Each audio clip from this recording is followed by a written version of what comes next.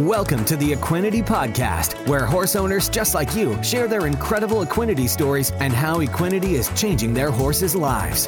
Whether you're searching for something to give your performance horse better focus, faster recovery, and more stamina, or in the extreme case where all hope seems lost, give your horse what it needs to help heal at a cellular level, you'll find it here. So jump in on today's episode to hear how Equinety is helping horses worldwide.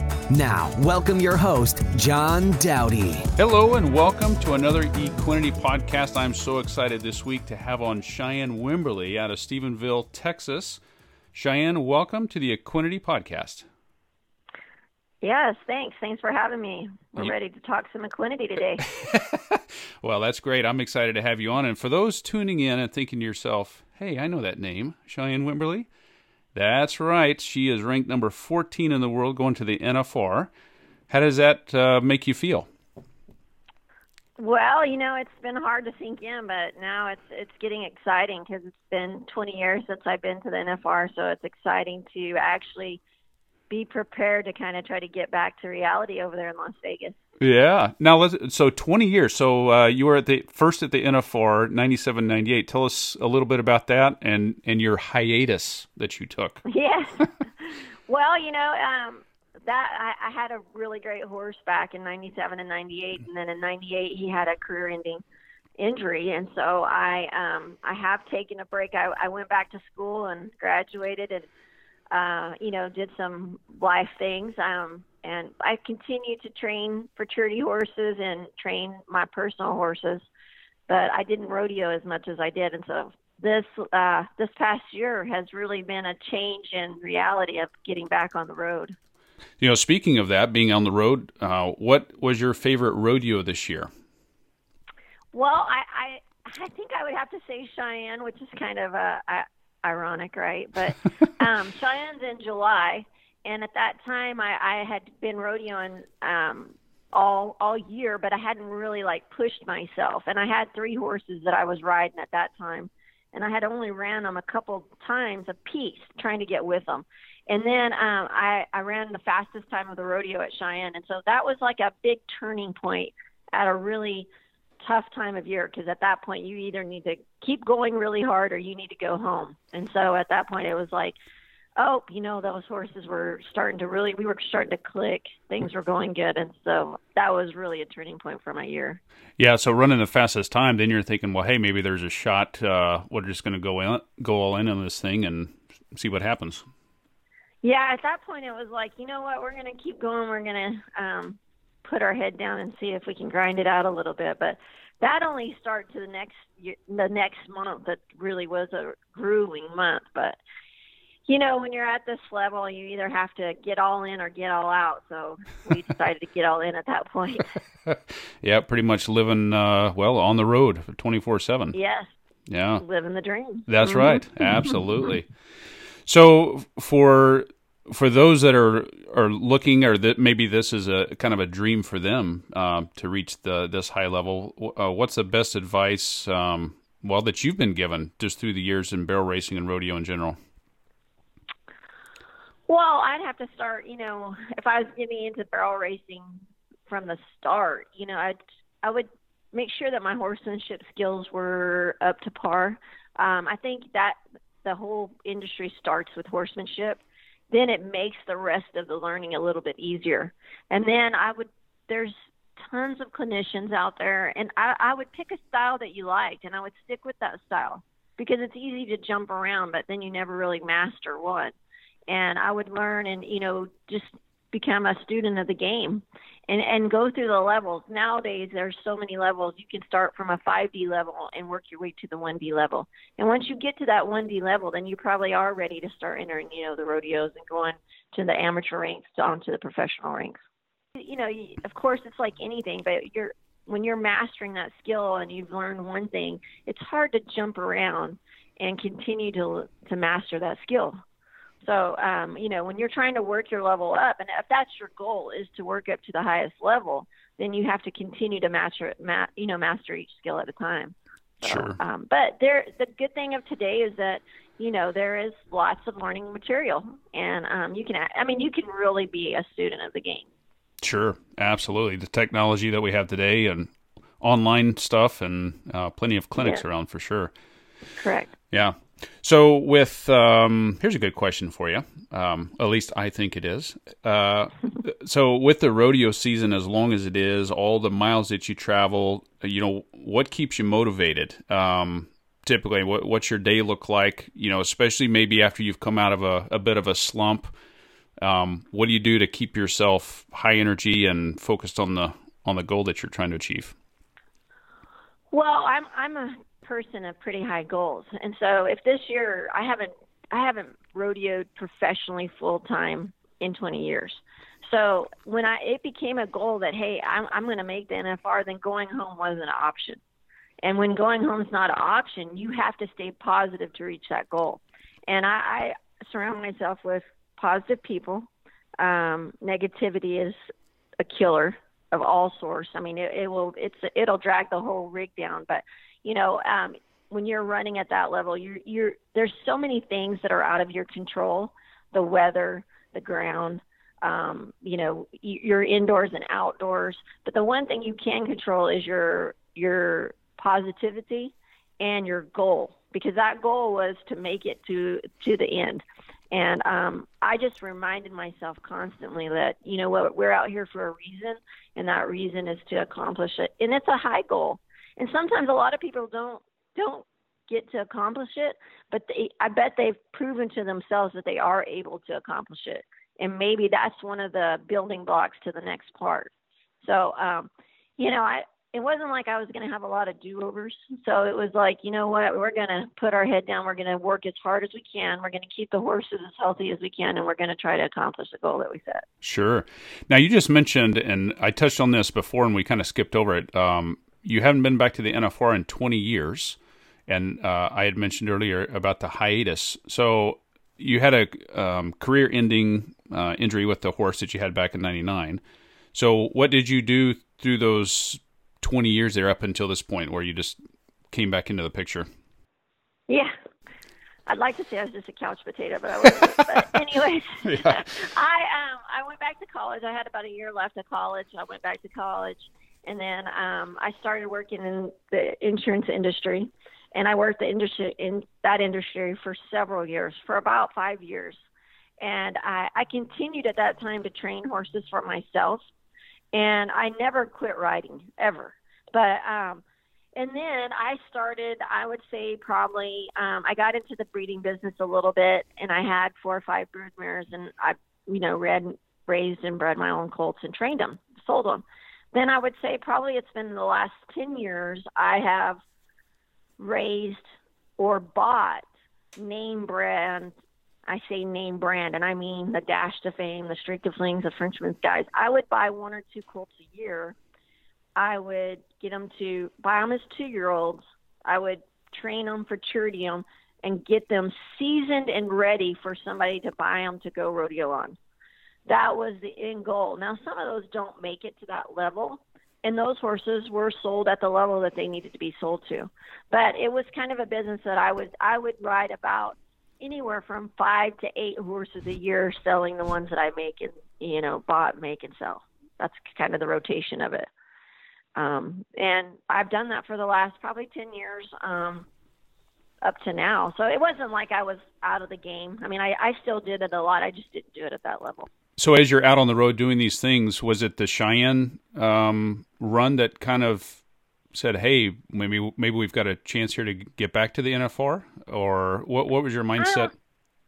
I don't say that. I was offered some really great horses this year. I don't own a couple of the horses that I'm taking.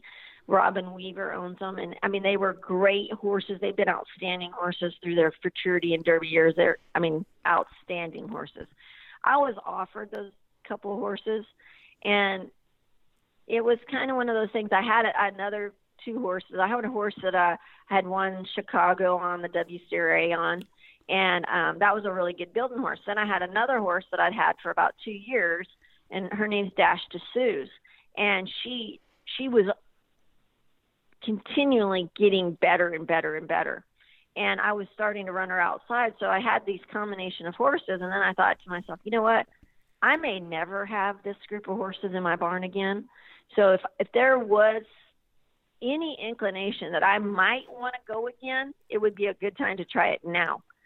But now it was kind of hard because I wasn't qualified into any of the bigger build-in rodeos. Mm-hmm. So I kind of had to do it the hard way. You kind of had to just start at that bottom level, try to get into the next rodeo and the next rodeo, and travel more than you probably would ever want to travel. But when you're starting at that ground level, you got to start somewhere. Even though I had been to the finals 20 years ago, I didn't have any kind of leeway getting into anything. You know, I wasn't like granted an entry. Sure. So you had to start from the bottom and sure enough, just kind of get after it and, you know, try to enter at the right places, go to the right rodeos and win at the right ones. Yeah. That's incredible. Really that is an incredible story. I like to say that, you know, we all like a good comeback story. So I'm thinking after 20 years, it sounds pretty good. Yeah, absolutely. Yeah. No doubt. So I got to ask you this because, you know, being around a lot of professional athletes through the years, they all seem to have rituals, quirks, anything like that. Is there anything that you do specifically that's just your own little thing before you run a pattern? I like to be prepared, real prepared for myself. So I usually, like this time around, I hadn't been to some of the places, and I had been to some of them, and by now they've built new arenas, new facilities. You know, it's not the same. So I would make sure that I would find a video of somebody running barrels in that arena. Yeah. I felt like that prepared me, like pre-prepared me. It got me in the state of mind of, hey, where the barrels were set at, kind of where the alley was, and maybe what horse I was going to ride, because I rode 4 horses throughout the year. And through the summertime, I rode 3. And so I was riding 3 different horses every weekend. So I wanted to make sure, you know, it's kind of like a dice game, but I didn't want to roll the dice and hopefully I picked the right one. I wanted to make sure when I got on that horse, that was the right horse for the right pattern at the right time. And I didn't do any quarterbacking. When I picked that horse for that pin, I went with that. And most of the time I had picked that horse before I got there because I had prepared myself through videos and preparation of getting there. And so I felt like, you know, it wasn't going to be something new when I got there. Sure. Not just some pull up and willy-nilly. Yeah. Right. Yeah. Yeah. You know, I don't do I wanted to make sure when I got there, I kind of knew what I was getting into because, you know, sometimes you don't have all that time to get up there and, I want to do this, this and that, or get to ride an arena or stuff like that. So I felt like being prepared before I got there was really a benefit for myself. Mm-hmm. Absolutely. So also through the years, you also have a saddle company. Yes. Yes. Yeah, my family, we started Cowboy Classic Saddlery about 25 years ago. And my dad started it, and I'm the only child, so of course you get brought into all things family. Yeah. And but anyways, yes, we sell numerous saddles. We sell a lot of trophy saddles. We make several different saddle lines for a couple of different barrel racers, and we majority sell team roping saddles and barrel saddles. That's really our business. And we've done a lot of trophy lines. We've made saddles for like the College National Finals, for the NFR, for the Texas Circuit Finals, several circuits. We're currently doing the Southeastern Circuit Finals. So we make a lot of saddles for several different organizations and individuals. So it's been a great business. My mom and I continued to run it when we were on the road. Thank goodness for FaceTime so you could run your shop while you're driving. No doubt. You know, yeah, technology changed everything for everybody because I don't know what we would do if we hadn't had technology. Yeah. Now, the website is cowboyclassicsaddlery.com? Yes. Mm-hmm. Awesome. Well, anybody listening? Yes, and if you call, you're probably going to talk to my mom or myself. So we're definitely hands-on. We didn't get to this summer, but we usually, majority of the time, we are messing with every saddle that leaves the shop. Great. Yeah. So getting into the your program for your horses to keep them in top shape, what are some of the things that you've done through the years prior to coming across Equinety? Because we'll get into a little bit of that. So what are some of the things that you do to keep your horses in tip-top shape?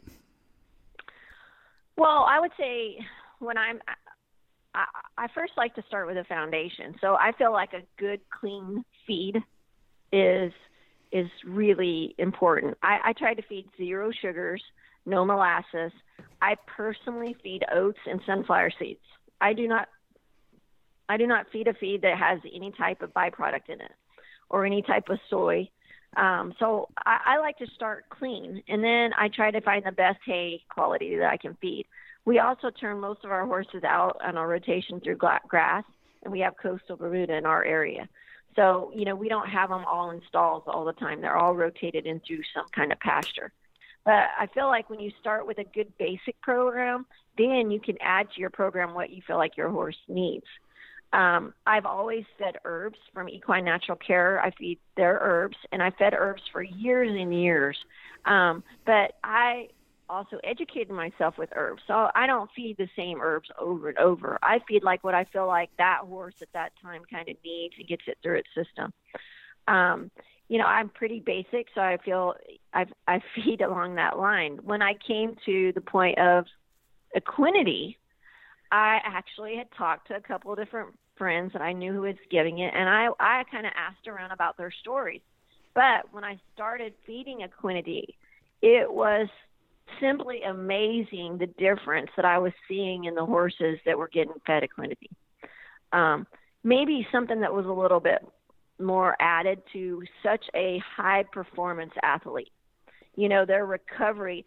I mean, they were making 2-3 runs a weekend, and we're talking every weekend driving 400 miles in between each run.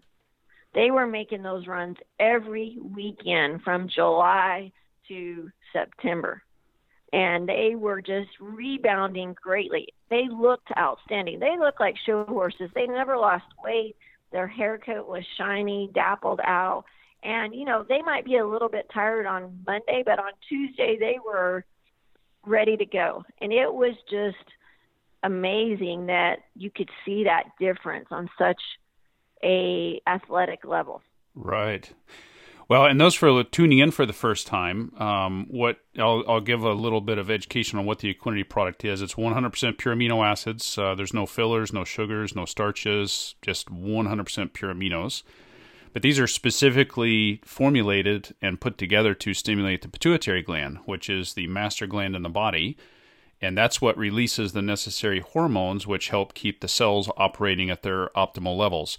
So when it comes to high-performance horses, like we're talking about in this case, faster recovery, more stamina, focus, they haul better, their recovery just overall, they look fantastic. And you get into horses that are having all kinds of other issues, whatever it might be. Again, we're giving the body what it needs to release those hormones so the body can help heal itself. So it's customizing to each horse. So I would just guess that when people saw you pulling into the showgrounds, they're like, ah, crap, here comes Cheyenne and those good-looking horses. Well, I will say, like, numerous times I would have people say, gosh, your horses look outstanding. I can't believe they look like this, being hauled. And, because really and truly the trailering is just probably harder on them as the running. And, we say that we weren't really going that far, but we were going 400 miles every day. We were going back and forth because you're up in the Northwest at that time. You're just making some big circles, Mm-hmm. And it doesn't feel like that bad because you're not driving all night, but it's still a lot of miles. And they were looking, outstanding. They came home looking as good as they did when they left. It was crazy. It was just one of those things that you just couldn't believe it, that you kept having to go back. It has to be, the program is working, so you just had to stick with your program. Sure. And I know one of the other things, you have a PMF machine? Mm-hmm. Yes. Yep. So in combination, and that's what we try to do our best to educate people from our side, and although the Equinety product does a lot for your horse, it always helps to be in tune with your horse and know what they really need. But in combination with all of these different things, it is a dynamite product, if I do say so myself. Yes. Yeah, I would say. Yeah. But, well, that's awesome. Well, as we wrap up here, is there anything else that you would like to touch on, or any advice that you would have to give, or maybe somebody that might be on the fence about trying the Equinety, anything you'd have to say to them? Well, I don't really, I feel like they need to try it. I have truly never seen horses that look as good as they look.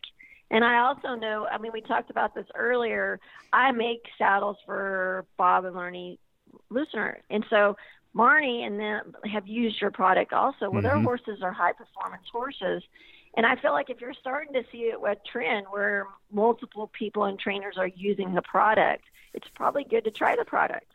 We can all read about it, but until you try it, you can't be a believer. But I'm definitely a believer, so I feel like it's definitely going to stay in my program, because I can't imagine my horses performing without it, because I feel like as an athlete myself, we exercise hard and we train hard. We take amino acids too, and the recovery is just phenomenal when you're not on it until you are on it.